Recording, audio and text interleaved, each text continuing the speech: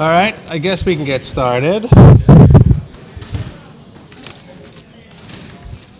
I just want to remind everybody, as if you don't know, we have a test a week from today. Right? First test. So if you want to know what the tests are like, right, on the web page, on Blackboard, there is there's a representative test.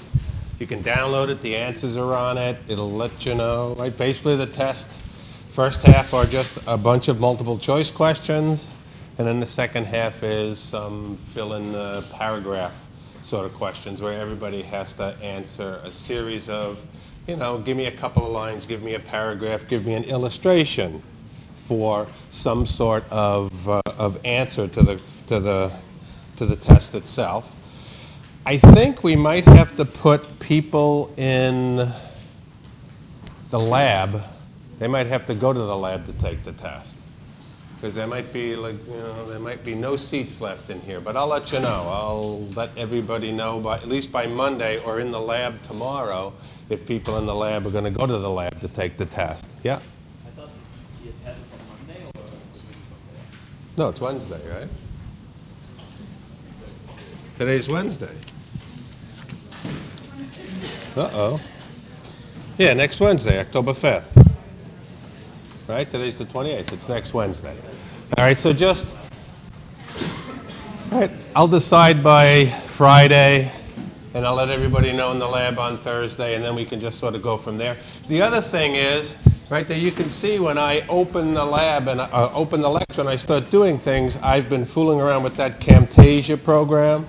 So it records everything. It records all the lectures. So I've taken all of those and I put them on Blackboard. Right? And I will continue to put them on Blackboard every Friday. So by this Friday, all the lectures will be there, right? Except for I could even put the lecture on Monday up there too. All right. So as of Friday on Blackboard, as of today, all the lectures are up there for all the lectures up to last Friday. And then by this Friday, this week's lecture will be there. And next Monday, I'll put Monday's lecture there. All right. So the other thing that's happening here is it doesn't look like this is going to let me open my whole macrophage talk. And that was supposed to be on the second half today. So I think we might skip to do neutrophils today. And then we'll do all macrophages on Friday, if I can't get it opening. So, when we were together on Monday, right, we were talking about hematopoiesis and the ability of one common stem cell in the hematopoietic pathway to be able to differentiate down one of two pathways, either toward the lymphoid pathway or the myeloid pathway, and then that individual hematopoietic stem cell, that pluripotent stem cell, is going to be able to differentiate, to be able to produce every single cell in the bone marrow, every single cell in the circulatory system. Right? And each of these stem cells is going to be self-renewing. Right? It's either going to divide to be a new stem cell, or it's going to be able to differentiate. We'll talk in a minute about what sort of signals might be involved for this sort of decision-making right here, to either self-replicate or to become a new cell. And we talked a little bit about the stem cells themselves, talked a little bit about the stem cells in the bone marrow. So here we're going to start with this hematopoietic stem cell. It's going to go either down the lymphoid line to become T cells and B cells, or down the myeloid line to become macrophages or any other cell in the circulatory system, including red blood cells and platelets. And we talked a little bit about the environment. And then we started to talk about how we're going to be able to study these stem cells, how we're going to be able to detect cells committed to a certain lineage. If you remember, we were going to grow them in soft agar. Right, so we had our agar with our different cells that are sort of trapped inside the agar. Right, so all this cellular material we're going to get from the bone marrow. Right? We're going to take the bone marrow, we're going to grow them up in these individual wells. And here's sort of a picture of what we're talking about. In this picture, right? This experiment, they put in some of those stromal cells in. So they put in those fibroblasts in. And here, they added the bone marrow cells. And then after a while, right, these bone marrow cells start to grow. And you can see these small little colonies. So as they're sitting inside the agar in here, they're just going to start to divide. And they're going to start to make all sorts of different colonies in here, right? Until eventually they're going to get big enough where we're going to be able to see them, and then we're going to be able to separate them out and start to study them.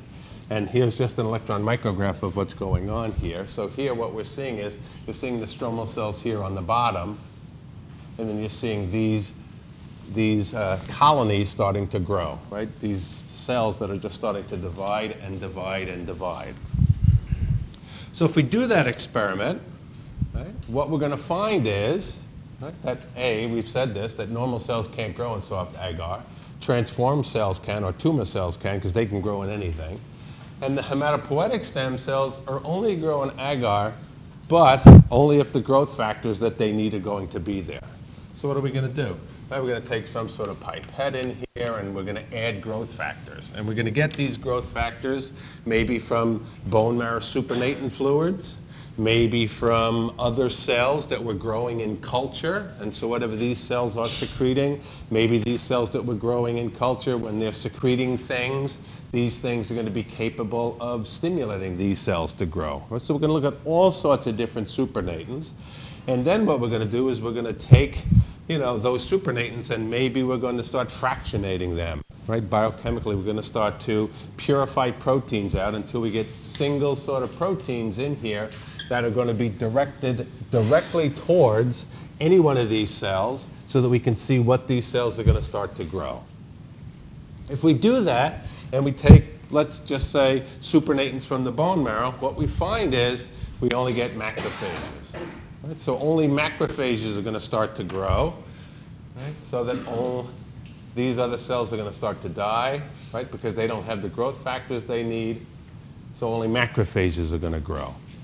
If we start purifying all sorts of different things, what we can find is we can find growth factors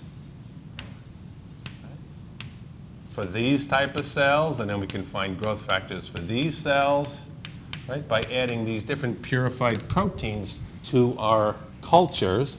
And one of the first ones we found was a growth factor that stimulated the development of erythroid cells, that stimulated, right, red blood cell formation. And this is called erythropoietin, right? Red blood cells, and potent, it's capable of stimulating red blood cell production. As it turns out, right, erythropoietin is one of the darlings of the biotechnology industry.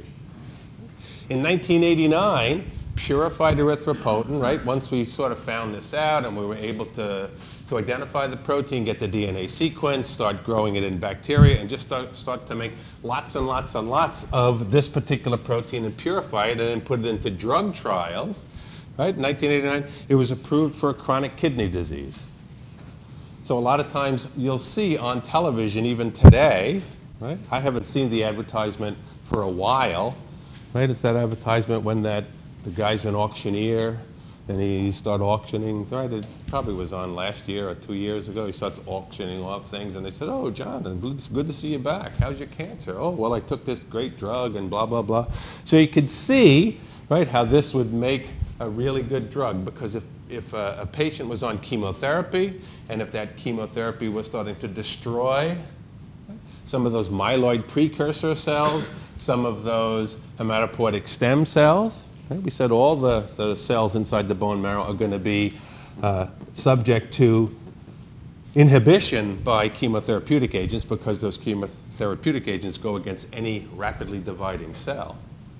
So if we're giving those chemotherapeutic agents and these cells start dying in our bone marrow, we're going to give those patients erythropoietin, and we're going to stimulate the production of red blood cells. So then those patients are going to feel better, right? They're going to feel like they're not losing their breath, like they have more energy because they're getting more oxygen. As it turns out, erythropoietin is one of the major sort of biological chemicals that blood doping looks for. Right? You hear about all these people in the Olympics who are disqualified because they're doing illegal things. Well, if you take too much erythropoietin, right, they're going to look for erythropoietin in your bloodstream because, right, why is that going to be important? Because if I take erythropoietin and I stimulate the production of red blood cells, and now I have twice as many red blood cells as you do, I have a competitive advantage. Because I have twice the oxygen carrying capability in my bloodstream. It means that I can bring oxygen to my muscles more, not more efficiently, but just better than you can, right? With your sort of inferior red blood cells, right? I just have that many more red blood cells, so I would have a competitive advantage. So that's one of the things that, well, I don't think people get caught for it anymore because it's just, it's so obvious now in doping and blood tests for the Olympics and for other things that people don't do it anymore. But that was one of the first sort of biological proteins that people were looking for, besides, biological, I mean, except, right, non-biological things. Well, those steroids are biological things, but, you get natural sort of products. So we can add another factor, right, a different factor, and we could find that we're going to stimulate just granulocytes. Right? So we have all these different assays we're taking forward and going forth, and what we came to find out was, right, after you sort of do all of these, supernatant fluids, adding them to your cultures, you can use this assay to start to purify all sorts of different growth factors. So these growth factors are called cytokines. We're going to talk a lot about cytokines over the course of the semester, right? Cytochemical kinds stimulation. So these cytokines are chemicals that are communication molecules of the immune system. And then we call these other ones colony stimulating factors, right? Because that's what they were doing. They were stimulating colonies, or CSF, colony stimulating factors. So we had a certain factor that was able to stimulate macrophages. So it was macrophage colony stimulating factor, right? It's now called CSF1. We had granulocyte monocyte colony stimulating factor. If we added GM-CSF, or it's called colony stimulating factor 2 now, if we added that to our cultures, we would find we would get granulocytes and macrophages. We had granulocyte colony stimulating factor, CSF3, right? Clearly, if we add that to our cultures, then we get granulocytes predominantly, right? Is the cell that's going to be inside our cultures. And then there was another one that is even further back on the stimulation sort of activity, and that's called multi-CSF, or interleukin-3. Interleukin is a type of a cytokine, right? These are called interleukins. It means in between leukocytes. Interleukin-3, again, chemical messengers of the immune system. And that's going to stimulate either granulocytes, macrophages, or red blood cells. Right? So we have all these things going on.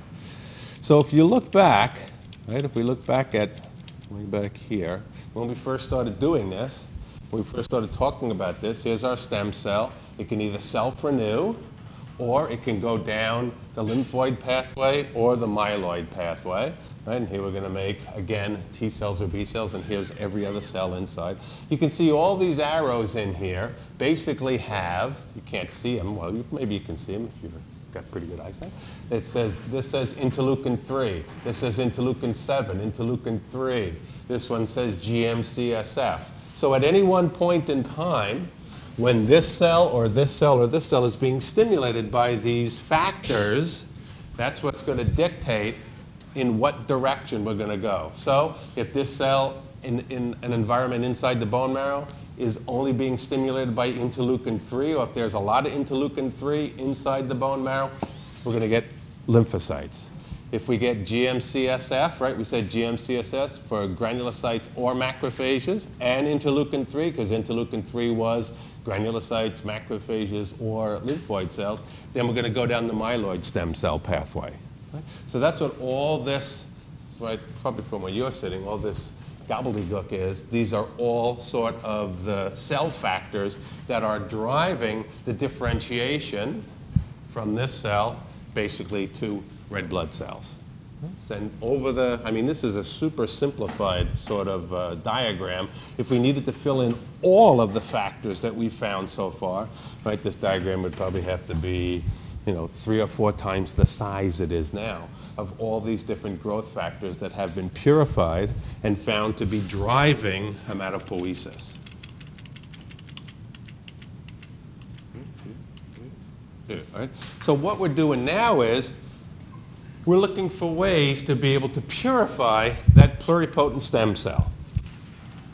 And we're going to use that for disease treatments. Because just imagine, right, if we had a simple way to purify that cell.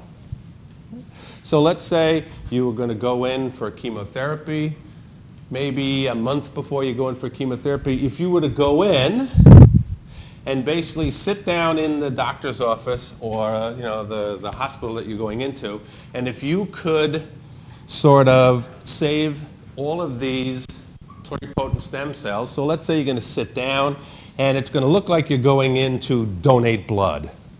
Right? So we're going to put a needle in this side, and just like you're going to donate blood, we're going to save all that stuff, only now, instead of taking that needle and that drain and putting it into a sterile, sort of a bottle to save all your blood, we're going to take that blood, we're going to put it through some sort of machine that's going to be able to bind up all of your pluripotent stem cells, and then on the other side, right, you're going to have all that blood go back in so you don't waste all that blood, right? So it just sort of recirculates back. And at the end of the day, if we had a highly enriched population of these pluripotent stem cells, what that means is that when you come back for your chemotherapy in a month, the doctor can really sort of zap you really good, right? He can drive the ability of that drug to kill more tumor cells because they're going to add more drug. Yes, they're going to wipe out your immune system because they're going to probably destroy every single one of these cells. But then at the end, right, we're going to wait a few hours for the drug to dissipate, and then we're going to just give those stem cells back to you. They're going to make their way to the bone marrow, and they're going to start to repopulate your immune system. Now, clearly, you're going to stay in the hospital for a little while, but now we have the ability to give massive amounts of chemotherapeutic agents and not worrying about destroying the immune system or allowing that patient to be immunocompromised. Okay? So the early experiments, right, in terms of a mouse, right, so we're going to take this mouse, we're going to lethally irradiate this mouse, right? It means we're going to destroy its immune system by exposing it to gamma radiation. And then we're going to put some cells back in, and we're going to see how well these cells, right, from this sort of heterogeneous population was able to restore that mouse's hematopoietic system. We're going to do this. We're going to purify it a little bit more. Right? We're going to get rid of these cells. We're going to try to keep these cells. We're going to add these cells back to a different mouse. We're going to do some more purifications, and then we're going to we're going to purify further and further. We're going to get rid of all these differentiated cells, and eventually we're going to come back with, right, a small amount of cells. So in this diagram over here, this is the number of cells that are going to be injected. This is some sort of survival rate, right? This means the mouse doesn't die at all. So over here, if we just take bone marrow cells, right, we need at least 10 to the 5th bone marrow cells to be able to repopulate and allow that mouse to survive. But as we're enriching more and more, right, we need less and less cells. So here we're down to basically from several thousand cells to a couple of hundred cells. And eventually, in this sort of diagram, we're over here where we only need a couple of cells to repopulate the bone marrow and, bless you, and start the immune system all over again. So there's a lot of biotechnology companies out there that are looking for, right, this cell. We know pretty well what this cell is in the mouse, but that doesn't do us any good for disease sort of therapy. That doesn't help us anymore. Right? So people are really starting to narrow down on this stem cell as a cell for human drugs. Now, the latest research, right, that just came out a couple of weeks ago suggests, right, now these are all cell surface molecules. Remember we talked about the CD nomenclature? So here's a bunch of CD molecules, right? So here's CD38, CD45, right, a bunch of other cell surface molecules. So now people think that these cells are Lin minus, CD34 positive, CD38 negative, CD45RA negative, Thi1 positive, low amount of this cell surface molecule, CD45F. They think that those are finally human stem cells. Right? They think that these are the hematopoietic stem cells. So if we have, let's say we have a bunch of columns and we have a bunch of antibodies to CD34, right? So we put those cells to this column, it'll stick to CD34, all the other cells will wash off, right? We put it through if we have Thi1 is present inside our column, if we have an antibody to CD49F, right? All the other cells will start washing through, start washing through, start washing through. We're going to separate them out, and by the end of the day, we should have this cell from a person. So that's the holy grail, really, is to get that cell so we can isolate it and use it to repopulate your immune system. Right? So a lot of people are sort of looking at that as a way for this purification to take place. The other thing that people have started to find is, right, I put this back here just to sort of show, right, when we're looking at this picture appears to be a one-way street. We're going to start from our least differentiated cell, and through a series of steps, we're going to get to the penultimate, right, differentiated cells out here. These are the cells that are leaving the bone marrow. Right? So all these arrows are pointing forward. Right? They're all going, right, some of them are pointing down, but they're still pointing forward. So all the research up until a couple of years ago suggested that, right, once you sort of go down this pathway, right, once you go down this pathway, you can go into multiple targets. Once you go down this pathway, right, again, you can go into multiple things, but we're basically definitely going in one direction. New studies show that maybe it's a little more robust than we thought it was. Right? Maybe we can take a right-hand turn here, or maybe we can take a U-turn here and go back. Right? There could be times if, let's say signals come into the bone marrow, new signals from the periphery come in to say, you know what? We really need macrophages. We really need neutrophils. Right? So these sort of factors start to fade away. New factors start to come in, so now we can take this cell and maybe we can turn this cell if we add new factors to this, right, inside that bone marrow environment, and we can start driving things in this direction. Or, maybe we need more red blood cells. So if more erythropoietin is being made, maybe this cell can turn, maybe this cell can turn, and we can drive bone marrow production to a lot of red blood cells, right? So there have been some experiments to show that early T-cell progenitors that have lost B-cell potential, right? So here's T-cell progenitors that have lost B-cell potential can still be able to generate macrophages. So here we go from B into B cell. We're supposed to be going to T cells, right, according to this diagram, but there's some evidence to suggest that this could be a precursor for macrophages under the correct conditions. So it doesn't seem to be so, unidirectional here. It appears, right, with even more data now, that we have all sorts of different interactions that can take place where this progenitor cell doesn't necessarily have to be a T-cell progenitor. It can basically, right, become very flexible under the correct conditions to be right, it's like it almost takes a step back to become a different progenitor now. Right? And under the correct conditions, that appears to be able to happen. So people are starting to look at those conditions. So, right, the most important part in here is going to be this decision, right, for that hematopoietic stem cell. And that decision is, do I self-renew, or do I shoot inside here and start becoming any one of these other cells of the immune system? So people have been looking at the regulation of this particular cell. And they've come up with a couple of experiments to show how we can drive, right, this cell into the hematopoietic sort of pathway here. And it's called the push and the pull hypothesis.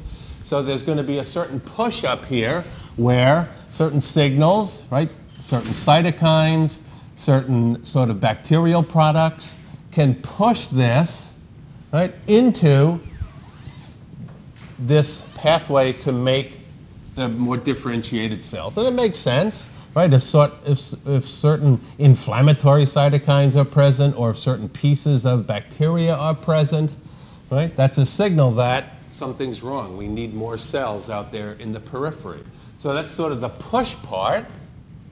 And then the pull part is if this T cell starts depleting rather rapidly inside the bone marrow, right? If more calls go for T cells to be able to be released, right? Or macrophages or neutrophils to be released. So then, if we had a certain amount of neutrophils in the bone marrow and those neutrophils are getting less and less and less and less, it means for some reason those neutrophils are being pulled out into the periphery. So maybe like C3e is being produced out in the periphery and it's making its way to the bone marrow. And it's calling for the release of more neutrophils and more macrophages. As these sort of pools start to deplete, that can pull these hematopoietic stem cells into, right, not self-renewing anymore, but turning into the cells that we need out there in the periphery. So that's sort of the newest sort of idea that is coming out in terms of, right, turning the corner and having the ability of these cells to be able to be drawn out into the periphery. All right, so this is where we're going to go off the map. Right? So we should have been going to phagocytes, but this dopey computer, for whatever the reason, isn't allowing me, right, to open. All right, so this is what we're going to do. We're going to come back to that, and we're going to neutrophils. So yeah, so everybody who had all of their nice notes, sorry, what?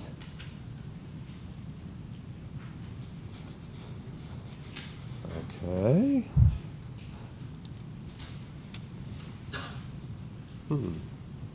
Yeah, well, what do you want me to do?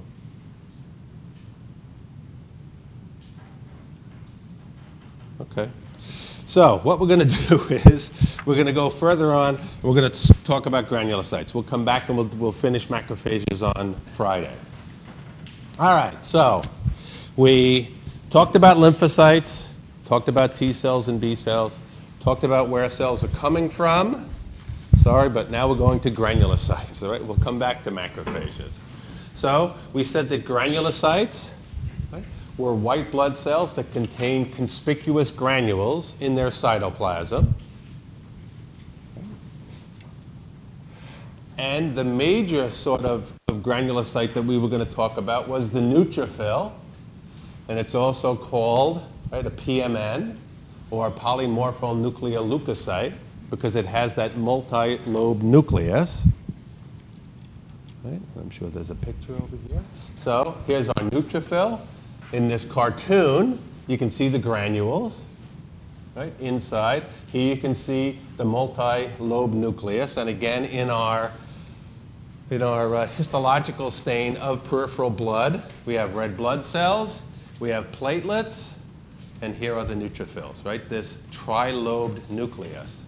As it turns out, right, here's a scanning electron micrograph of a neutrophil. It's also capable of performing phagocytosis. So a neutrophil is a phagocyte as well.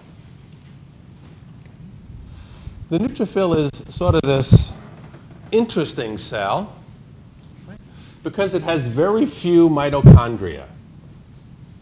It's going to get most of its energy from anaerobic glycolysis.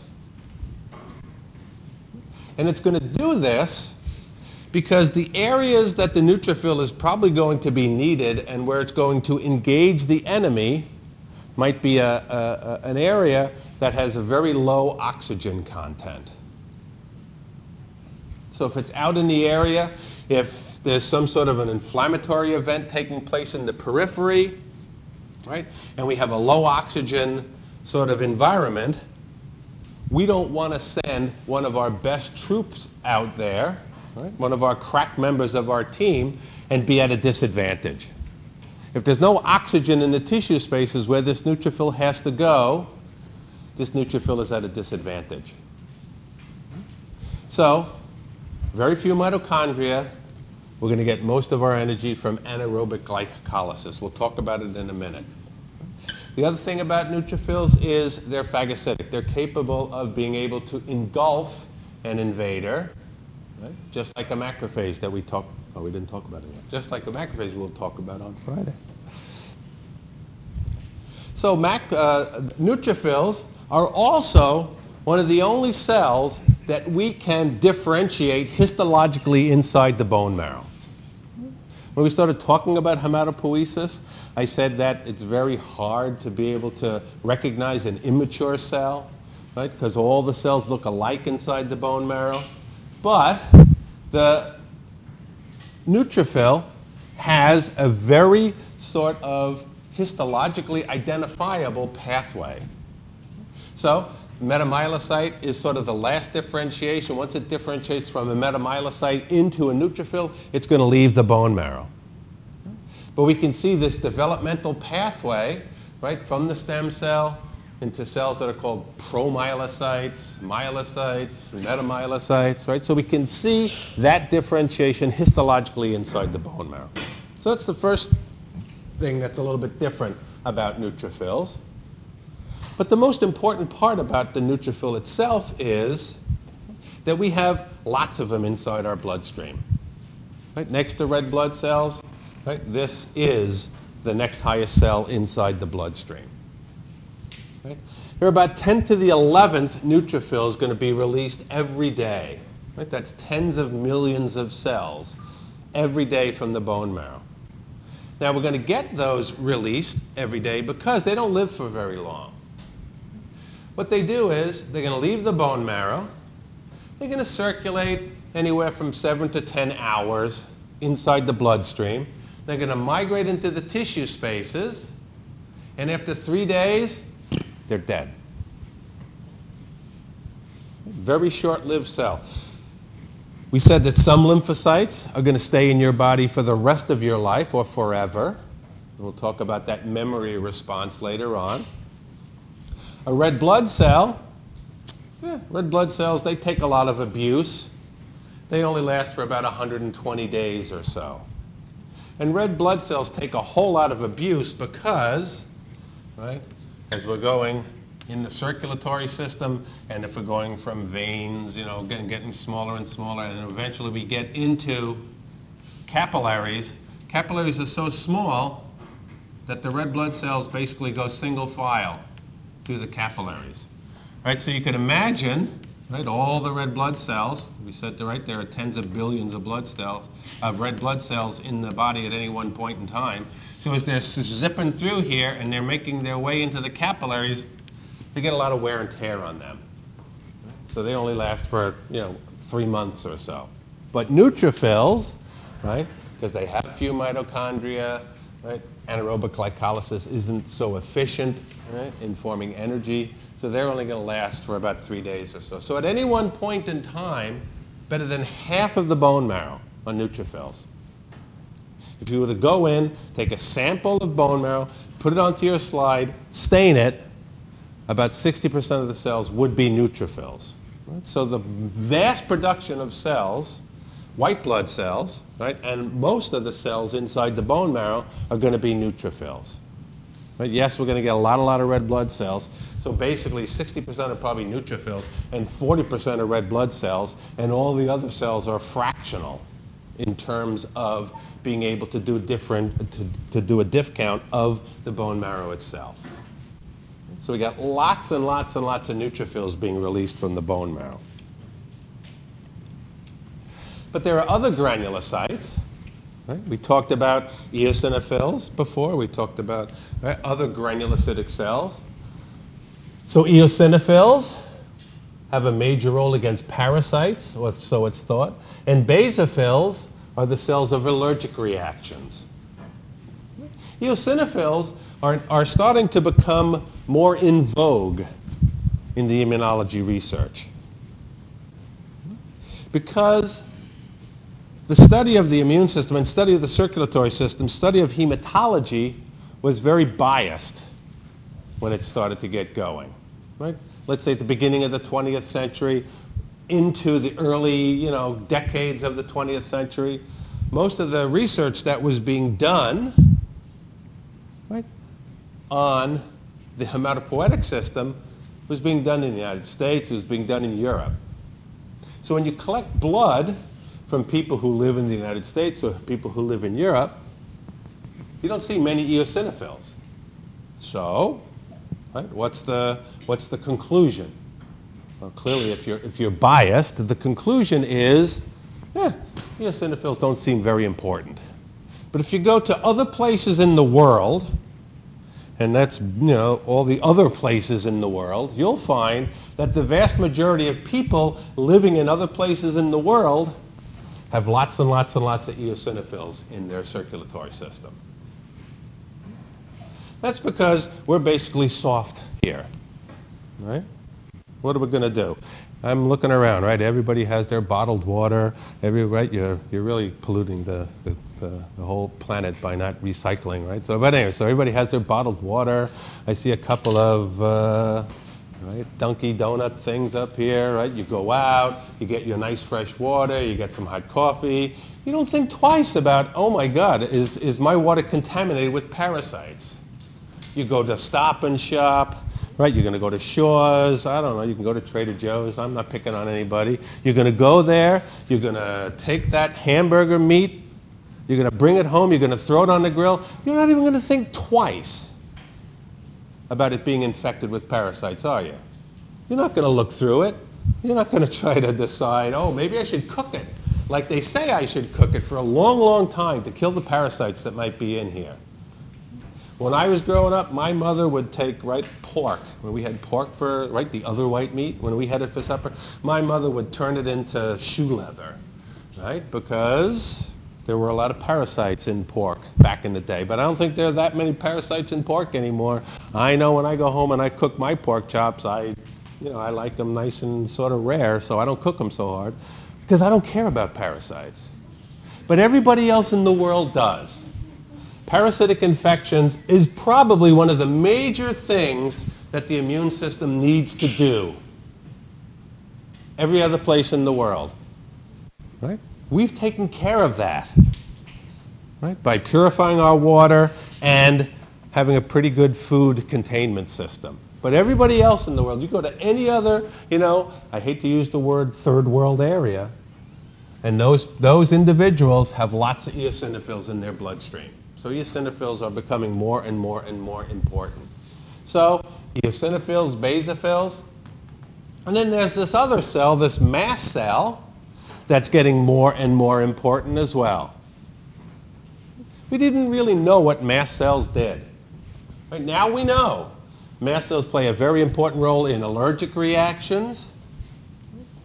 They're this round, elongated cell. Right? Normal size, anywhere from 6 to 12 microns in diameter. They originate from the pluripotent cells. We're not sure how yet. Right? They derive and are released into the bloodstream as mast cells progenitors. And they don't circulate inside the bloodstream. They make their way, right, to different tissues, and they become long-lived residents of those tissues. And they're located, right, again, by surface boundaries between tissues and the external environment. So you can find a lot of mast cells inside the intestine, all along your respiratory system. People are starting to see how these mast cells are going to be as important as eosinophils and basophils. Just because we can't see them, right, in that peripheral blood smear. Now, under certain disease states, can you see mast cells in the blood? Absolutely. Is that person not very comfortable? Absolutely, right? Because you have an excess of mast cells, so you have cancer of the mast cells. But just because you can't see them in the bloodstream, right, doesn't mean they're not a granulocytic cell.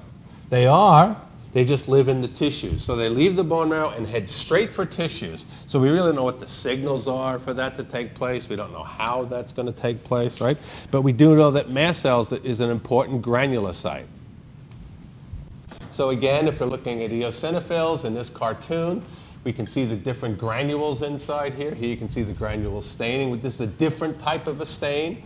Right? Before, we were using a Wright's-Giemsa stain, and that's what all the other pictures were. This is a different stain. You can see in this stain, we're really making red blood cells look like red blood cells. We still have our platelets, but this stain is able to show the granules of the eosinophil better. And if we look at basophils, right, basophils has these large granules. And again, we're back to Wright-Giemsa with red blood cells and platelets. And you can see the granules inside those basophils now. So neutrophils, right, are the main cell that these granules were first sort of noticed and studied. So inside the cytoplasm, there are two types of granules for the neutrophil, the primary granules and the secondary granules. The primary granules are called azurophilic. Azuro means dye-loving. Again, when people first started to look histologically at these things, and they had microscopes, they started to add all sorts of different dyes to everything, right? That's the first thing you go, oh, well, let's throw this in, see what it does. Right? So if you threw in a certain sort of dye, you would see a difference in that the granules would become stained. So about 2/3 of all the granules are azurophilic granules, and they contain things like lysozyme, right? We talked about lysozyme being that major sort of chemical that's involved with destruction of peptidoglycan, so destruction of, right, bacteria. We have a whole bunch of different hydrolytic enzymes inside the primary granules. The other granules, called specific granules, right, secondary granules, about 1/3 of them, all the other ones, and they contain things like collagenase, right, the enzyme to break up collagen. Lactoferrin, lactoferrin is an iron transport protein. And again, it contains lysozyme to show us how important lysozyme is. So if we look at those granules, right, you can see dark staining granules and light staining granules. Right over here, you can see these dark staining granules and these light staining in this electron micrograph. So most of these are the dark staining granules, and then the other ones are the light staining granules. So you can actually see the granules, and we can separate out the granules. Right? We can purify out the granules. If we just lyse the cell gently and we keep the granular components from lysing, we can separate them using different biochemical techniques and then lyse the granules and see what's inside the granules. Right? So we can do a lot of biochemistry of the granule and cell biology based on what's inside the granule. Right? So we can see all those different things taking place. Neutrophils themselves, right, have two killing mechanisms. Two major ways that they're going to help in the protection of the body to destroy pathogens. Right? Macrophages as well have some of these mechanisms, and we'll talk about it on Friday when we talk about macrophages. Right? So we've already talked about lysozyme. There are things that are called defensins, right? Defense chemicals, defensins. They're small, positively charged proteins. They cause lysis. Right? They're going to make their way into the membrane of the pathogen, and they're basically going to poke holes inside. Lactoferrin, right? Iron-binding proteins, hydrolytic enzymes, and the acidic pH of the phagosome. Right? We haven't talked about that. We were supposed to talk about the phagosome today, but on Friday when we talk about the phagosome, you'll see it. All right? So, right? All these different sort of things where oxygen isn't involved. So if it has an oxygen-independent mechanism, it also means it needs to have an oxygen-dependent mechanism. So it's going to take atmospheric oxygen that's in the tissue spaces, and it's going to be able to produce some pretty nasty chemicals. We're going to take that oxygen, we're going to break that oxygen up, we're going to break it and do a lot of different reactions to it, and we're going to manufacture what are called reactive oxygen intermediates, or ROI. the concept or the big picture name of this is called the respiratory burst, right? From respiration, right? We're changing the oxygen molecule. We're going to use oxygen to make toxic intermediates. And what we're going to start with, this multi-protein complex that's called NADPH oxidase, right? And it sits on the plasma membrane of the neutrophil. And as it sits on the plasma membrane of the neutrophil, it's inactive. So it sits there, and when the neutrophil isn't stimulated, nothing happens.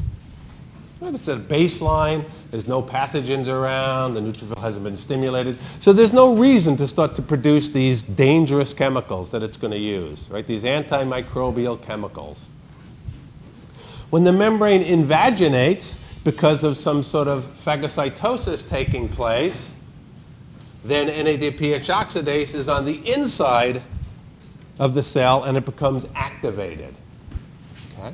So NADPH oxidase sort of sits here, and if we're not getting, right, when we talked about phagocytosis before, we said we were going to surround the bacteria. So if we're not surrounding the bacteria, right, if this is just on the membrane of a resting neutrophil, nothing takes place. Once this invagination takes place, this is going to undergo some sort of mechanical change, right? And it's going to activate this multi-protein complex, right? You can see it's this large multi-protein complex with many different subunits, right? It's got a P40 protein. It means a protein of 40,000 molecular weight, a protein of 22,000 molecular weight, 67,000. GP91 means a glycoprotein that's 91,000 molecular weight.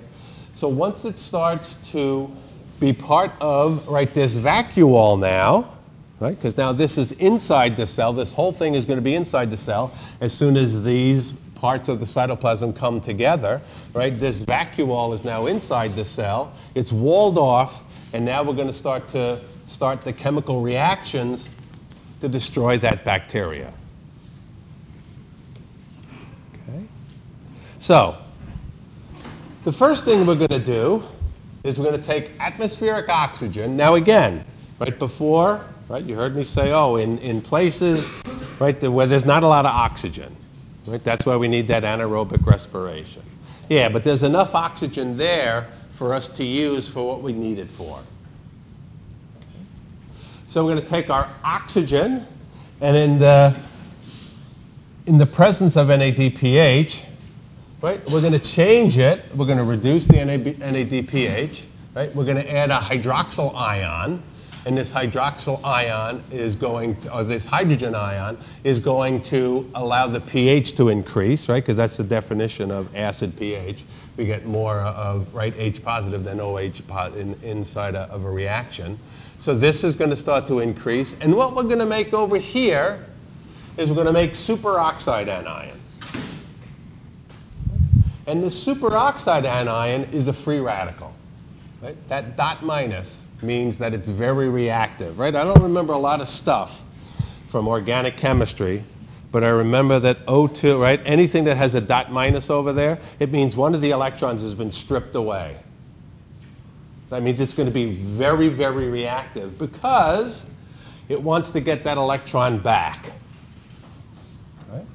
So this is the superoxide anion. So it's going to start reacting with all sorts of different things inside that environment.